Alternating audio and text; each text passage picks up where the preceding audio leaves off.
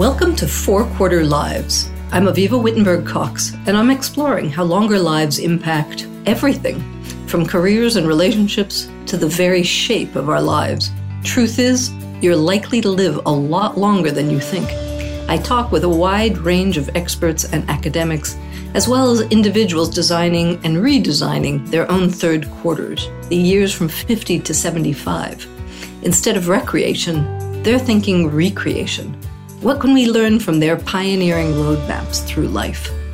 Carol Carlson has been a coach for Harvard Business School for over 20 years, and she's been accompanying participants in Harvard's Advanced Leadership Initiative, including me, since its founding.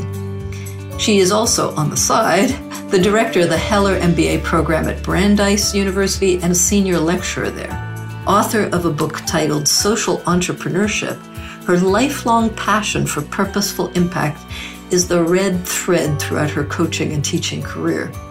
She's focused on unleashing it, which is very aligned with the purpose of ALI. There aren't many people who've been observing and supporting midlife transitions at senior leadership levels as closely as Carol. So I'm delighted to welcome her to 4-Quarter Lives to share her takeaways and lessons from decades of experience. How to prepare, plan, and navigate your third quarter life. Carol Carlson, welcome to 4-Quarter Lives.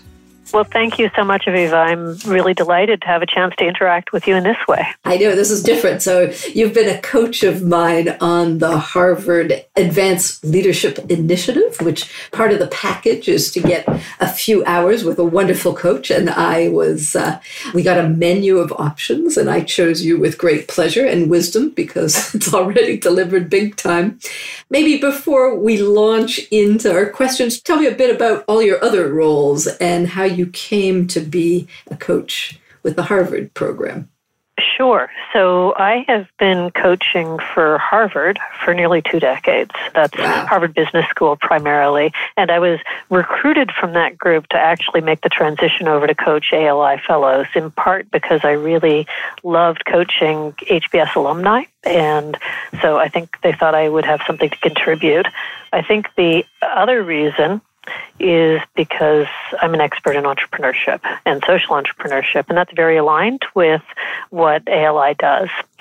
So to give you just a little bit more background, my other roles, when I'm not having the great pleasure of interacting with you or being interviewed on your podcast, I'm the program director, the MBA program director at the Heller School for Management and Social Policy at Brandeis University. We have a niche MBA program that is focused on social impact, usually for not pre-experienced individuals, but people who have a little bit of experience. And so I get to both direct the efforts of that program, and also I'm a teacher. I'm an instructor there and have been for over a decade. And I teach courses in social entrepreneurship, healthcare entrepreneurship, global social entrepreneurship, and a little bit of strategy. So that's a lot of fun, but I can't give up on coaching because it's something I really, really enjoy. I like seeing an impact one-to-many, which is what I do in the classroom, but I also really, really love seeing an impact one-to-one. And I especially like doing that with adults. And that's not to say people in their 20s aren't adults, but I like working with people who are a little further along, and because their lives are more complicated and to me more interesting, and I can add a little bit more, hopefully, shared experience as a way to help to move them to the next stage. And then in addition to that, I'm an author. I just released one book. It's called Social Entrepreneurship and Innovation, 5 stars on Google, so I'm happy about that. Or fantastic. 5 stars on Congratulations. Amazon, rather. Wonderful. Thank you. Thank you. And I'm about to publish another, which is a case collection for social entrepreneurship. So I like to write. So prolific, aligned all over the place, and very much, you're remarkably focused, I love it, on social impact and social entrepreneurship. Well, it's where my passion lies. And the way I came to this is when I graduated from business school, I was lucky enough to work for a really great consulting firm, Parthenon, now Parthenon E&Y. And it was a wonderful experience, and I got to do the other thing I really love to do, which is go out and problem solve, which has a nice alignment with coaching. Yep. Not the only alignment, but one part of the alignment. But I left that because when my husband and I started a family, it was a very difficult career to have. And so I was lucky enough to have a chance to be invited by HBS to do some coaching for them and also be invited to teach, which is why I ended up in an academic role. And that was a very interesting career transition, one I loved, but I couldn't let go of the coaching. And so I've kept on doing that all this time. Again, mainly ALI, Harvard alums, and then often my executive education students who need a little extra help thinking about their lives. What better expert could I have asked to help us? What I really love and why I really wanted to have you in this podcast was to give us a bit of an overview. There are very few people who are as familiar as you with something relatively new, which is how do we navigate these third quarter transitions? And you've been doing this for a long, long time. So ALI is now one of a number of programs that are actually fast multiplying. I think we're up to about a dozen, and they're starting to spread around the world to help people transition in midlife. So what do you think are the impact of these programs on people's lives? You've accompanied them through this particular year and experience. What does it give them? Sure. Well, I'll say that the target of the ALI program are people who have just made that transition into the third quarter or who are making that transition to the third quarter. And I think it's a really great time for thought and reflection. And so the programs that I'm aware of, abstracting a little more from ALI, are around helping people say, I've been a big success, however you define that. I've had an impact, work, family, life, intellectual, but I want to be able to have a little bit more gas around that going forward. I want to be able to, often people are leaving work, they're often retiring or planning for retirement, and they're thinking, how do I actually continue to have the kind of impact I've had in my professional life in a life that's a little bit more of a collection of different ways to have impact? Sometimes work is involved, but sometimes it's board leadership, often it's community leadership, sometimes it's starting an entirely new thing. And so that transition point is really interesting to me, and I love to guide people through that. So I think that's why the programs are so popular. It's because they're giving people an opportunity to do, in good programs, I think, both a lot of self-reflection, but also some aperture opening, where you can say, I've been thinking about things in one way, but I really want to think about it a little more broadly, and then I'll probably focus my efforts, but how do I open up and do a little bit more exploration of many things that interest me, hopefully in the company of peers who share a lot of the same concerns or values or interests that I do, and how do I do that as a way to do some planning, but also as a way to get the resources I need to effect a good transition. So I think those programs are wonderful for the people who embrace them in those ways. Yeah, there aren't quite enough of them, so I'm delighted to see them starting to catch on, right? So as you see people navigate, and it's only 1 year, which I think now being halfway through it myself goes remarkably quickly, as you know. And I don't know if there's even a typical in this question. How do people typically navigate through this program? What's the sort of arrival impression? What are the expectations they come with? And what do you see as the impact of the results and the outcomes that they leave with? Sure. So I'm not really sure what the expectations are for people coming in. That seems like a very, very diverse set. But what I have seen is people, this is just like a graduate program, but it's almost a graduate program in life. They arrive, they immediately want to get to know their peers and learn from others, and so that happens. And then people who are using the program well engage deeply in the resources that Harvard has to offer. And boy, does Harvard have a lot of resources to offer. I always ask people who I'm coaching, what courses are you taking or who are you talking to? And what I hear back is a canon of intellectual power. I mean, it's just pretty amazing. So I think people do that for a time. Yep. And then because ALI... They run around a lot at the beginning. I noticed it's like more kids in a candy store, right? It's like... Yeah. So first there's kids in a candy store, and then there's, well, I've learned something. I want to get more serious about a specific focus. And then the people who are using the program effectively start to assemble their ecosystem around that focus and figure out a way to advance that focus. And again, there's a lot of ways to do that. There have been a few people who've been looking to change jobs.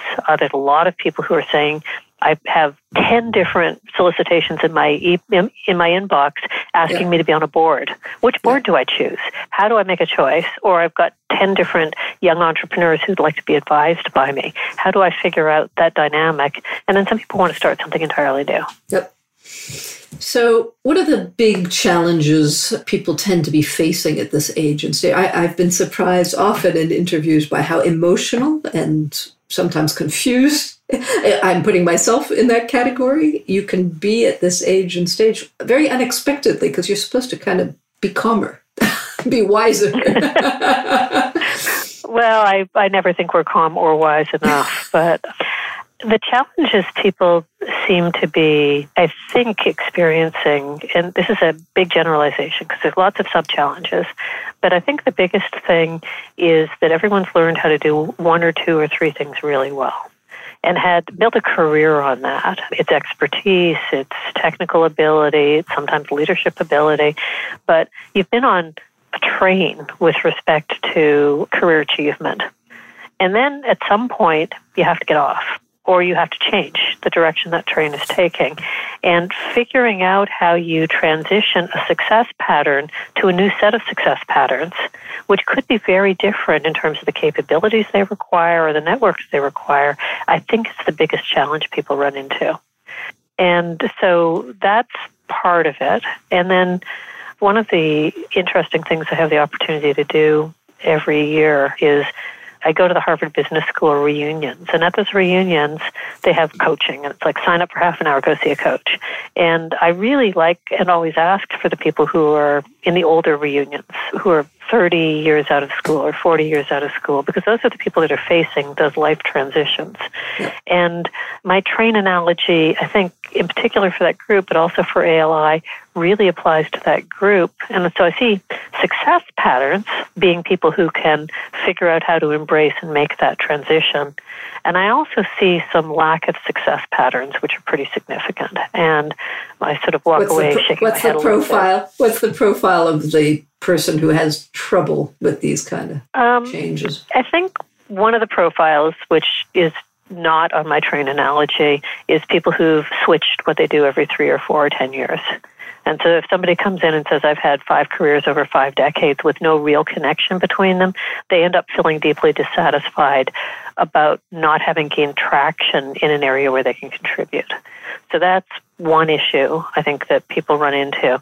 That's not to say we shouldn't be flexible and agile in our careers. People will and do change careers, but I think there needs to be connective tissue between those careers rather than abrupt shifts, which I think can both be disconcerting at the time, but also leave people with less of a legacy. So that's one. A second one is, this is a little bit personal, but I think that many people who have regrets that I hear about in that forum, not ALI, but in this reunion coaching forum, are people who've underinvested in their families. And I can't tell you how many people I've heard say, I've had an amazing career, I've made a lot of money, look at me, and then it turns out they don't talk to their children, or they've had an uneven family life, and I think that that's a big regret people have. And then I also think that one of the patterns that people run into, particularly highly successful and driven people, is maybe investing a little less in relationships more broadly. Yeah. And so nobody ever comes in and says, I don't have any friends, but sometimes you can sense that people who are at transition points are really quite lonely, because if all of their friends have been type X, business people you see in the office every day, in the company you've worked with, or possibly the company you founded, and you need to transition or want to transition to a place where your relationships are type Y or type Z or all over the alphabet, I think it's hard. It's hard to do because it's harder to form networks as we age. I can't resist to ask you any observable gender differences in these kind of issues, trends, what they're facing? Well, there are observable gender differences. Some of them have to do with the pool, because if I'm looking at older reunions, there was a dominance of men at Harvard Business School 20 or 30 years ago. Mainly, I'm talking about men, but I think if I talk to more women at these sessions, I'd see similar patterns. Yeah. One of the things I'm curious about is just the speed of transition. Do you think do people actually make the whole transition, or does it take a lot longer? I find people are usually in quite a bit of a hurry to transition, and these later transitions seem to me to maybe require a bit more time. What do you see? That's a really interesting question. And I think it might get back to, in a different way, something I was saying earlier, which is I think abrupt transitions can work. I mean, you can be a person who's always had a passion for something, sailing, baseball, collecting baseball cards, you name it. And then when you no longer have the demands that you had a few years ago, you say, I'm done. Now all I'm going to do is spend my time on my baseball card collection, or whatever it happens to be. But I think sometimes those abrupt transitions can be a little bit empty. I always thought that what I would really want to do is this, but when I abruptly transitioned my life to doing that, I found that it didn't meet my needs in some ways, for example. So the 1 year is not abrupt, but it's edging in on abrupt. It feels a little bit abrupt. And so if I was to give advice to a younger me and then a lot of other people, it would be to plan ahead and to think about transitions and to deeply think about what you'll find satisfying. And then because I like to think like an entrepreneur, maybe to test out that satisfaction.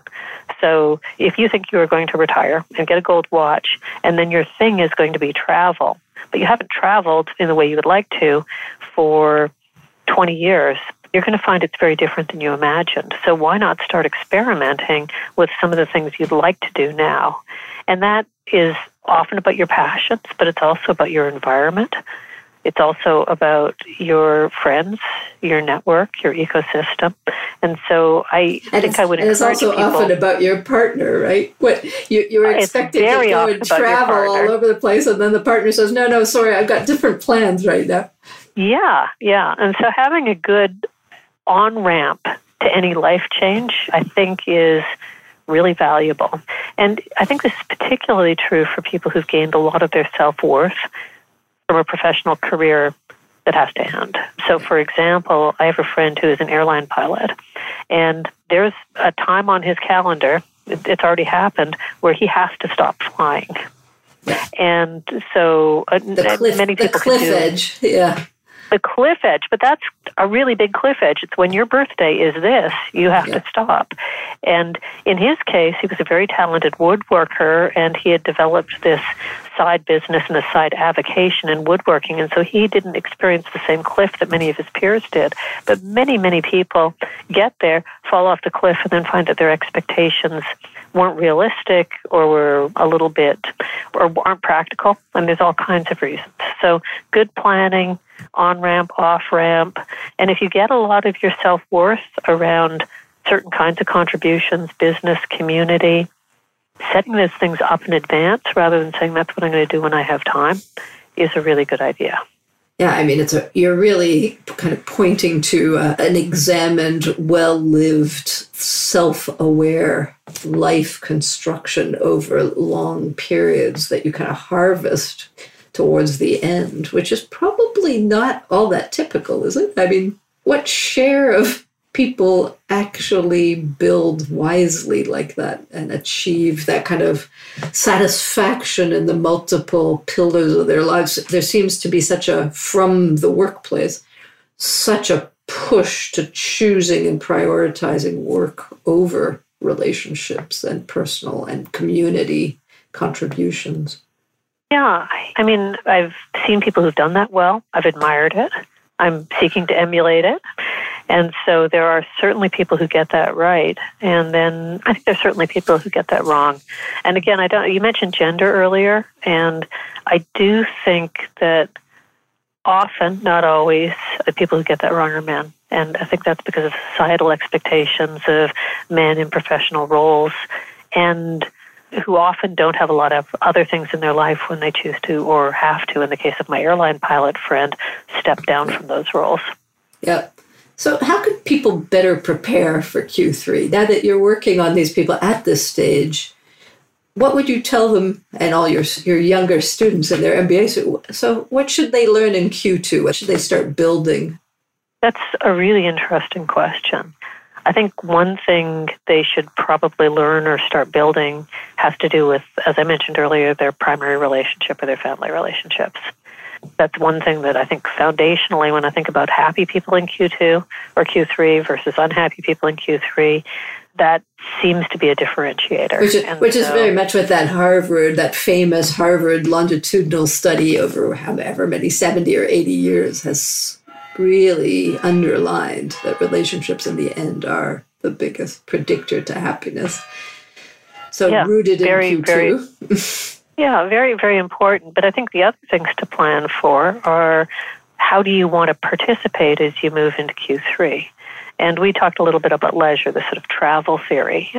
But I think there are a lot of people who want to participate professionally and make a contribution, sometimes by coaching others. In the cases I tend to talk about or think about is coaching young entrepreneurs.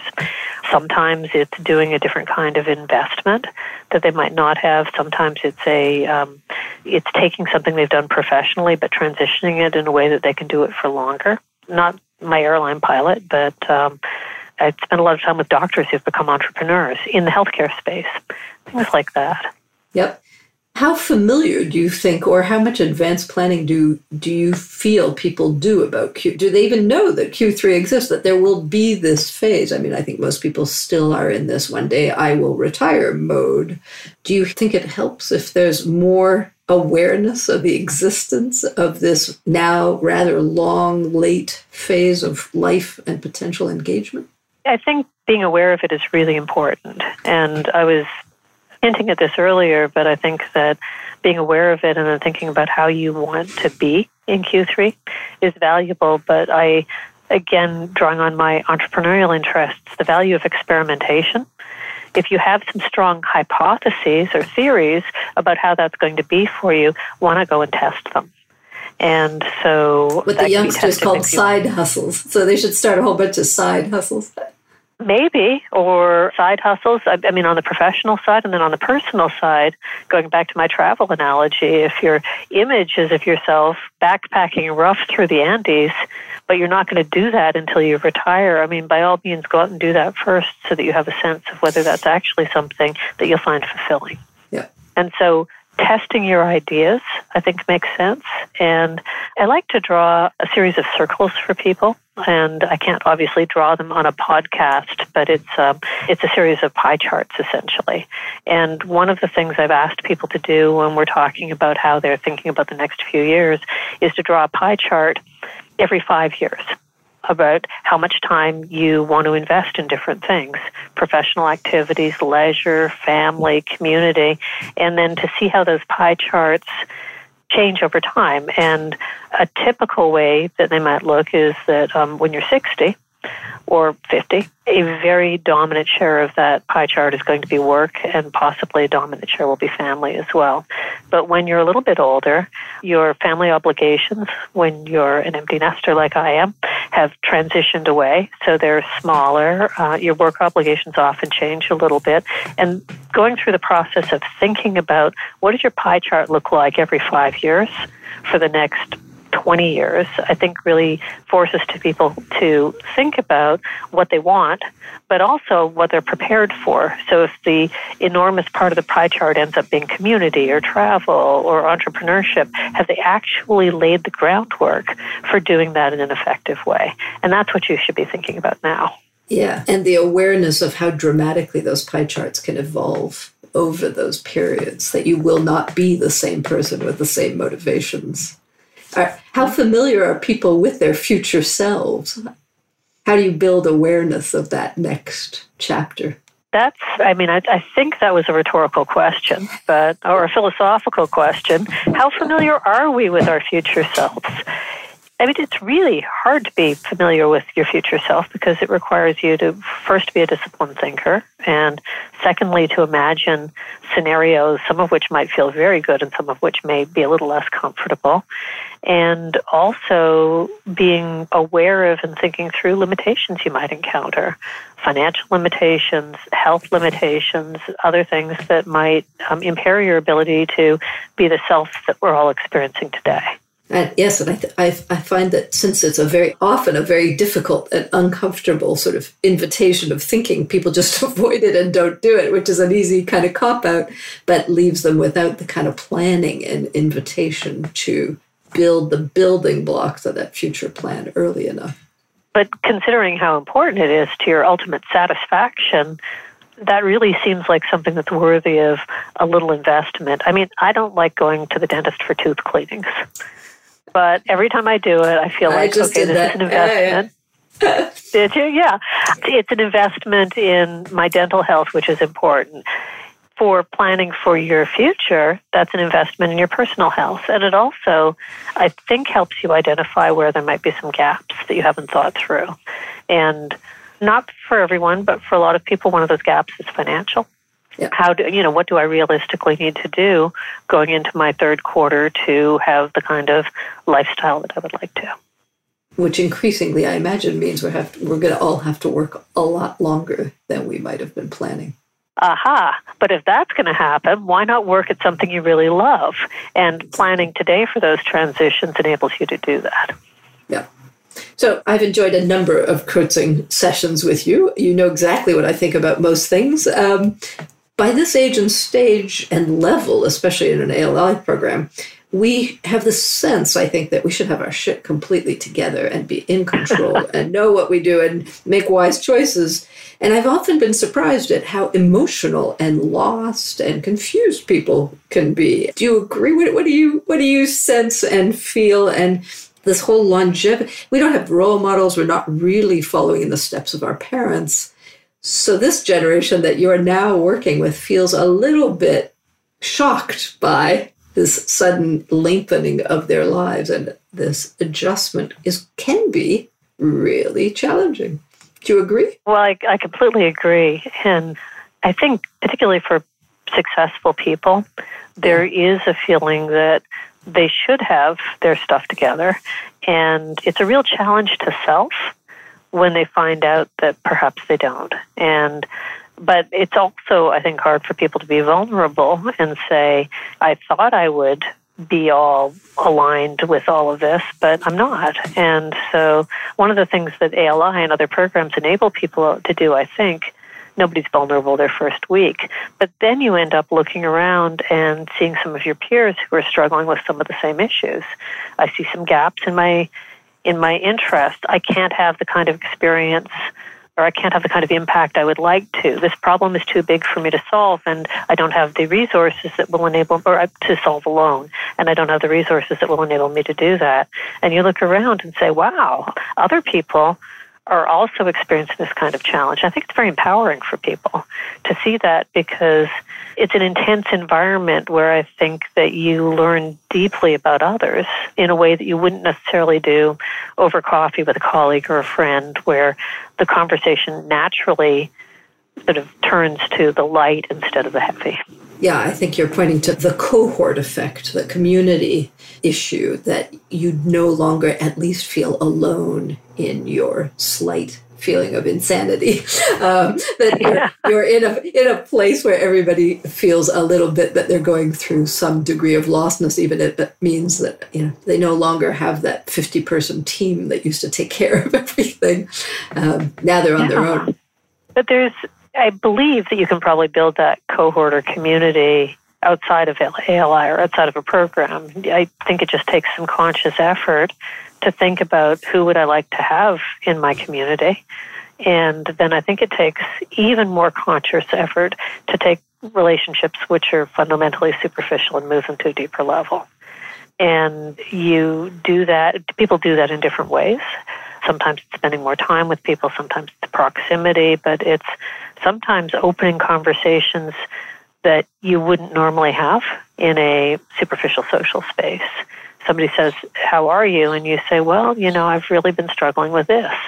I think that's something people have gotten more comfortable saying over the last couple of years, particularly with COVID. But those are the things that deepen relationships. And so there are ways to do that. I think the other thing you mentioned that I just wanted to pick up on for a moment is role models.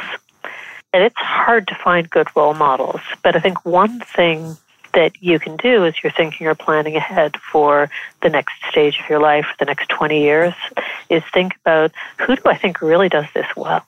Who do I admire that seems to have successfully navigated some of these pitfalls? And then why not go sit down with them and interview them or talk to them and say, what did you do? Why did you do it? How do you feel about it? You might find that they too don't have their stuff together, but you likely will get some ideas as well around how you can navigate your own challenges. Yeah, I think the lack of role models is huge. So I'm tempted to close with, do you have one, and who was it? And do you have your own inspiration of how you are navigating this phase and the next one? Well, like everyone else, I'm struggling with that a little bit. I do have some semi-role models, some people who I think I can learn things from. I haven't yet seen the whole role model where it's like, I want to do exactly what that person has done. That possibly would be a flawed approach anyway, because that wouldn't be well-tuned to me. Many of the people who I'm working with in ALI are role models for me. I see the transitions they've gone through and I go, wow, they've got that. I'm borrowing that. You, Aviva, are a role model to me. You may not realize that, but there you go. No, I really don't. I don't feel like that at all right now, as you well know. Yeah, and then I'm looking at my siblings, for example, the choices they've made, and there are some things there, and then also some of my peers. But it's hard to get that. So you've reminded me that when I'm making my list of things to do tomorrow, role models is going to be right up there. Think about and interact a little bit more with people who I think I can learn from. And that's a big goal of this podcast, is try to feature people who are navigating this transition constructively and proactively. And what I'm really hearing from you, which I find really fascinating, is there's a lot of talk, and you pointed to it, that we should be investing financially in much longer lives. We have to work longer or save more, or do all of those things.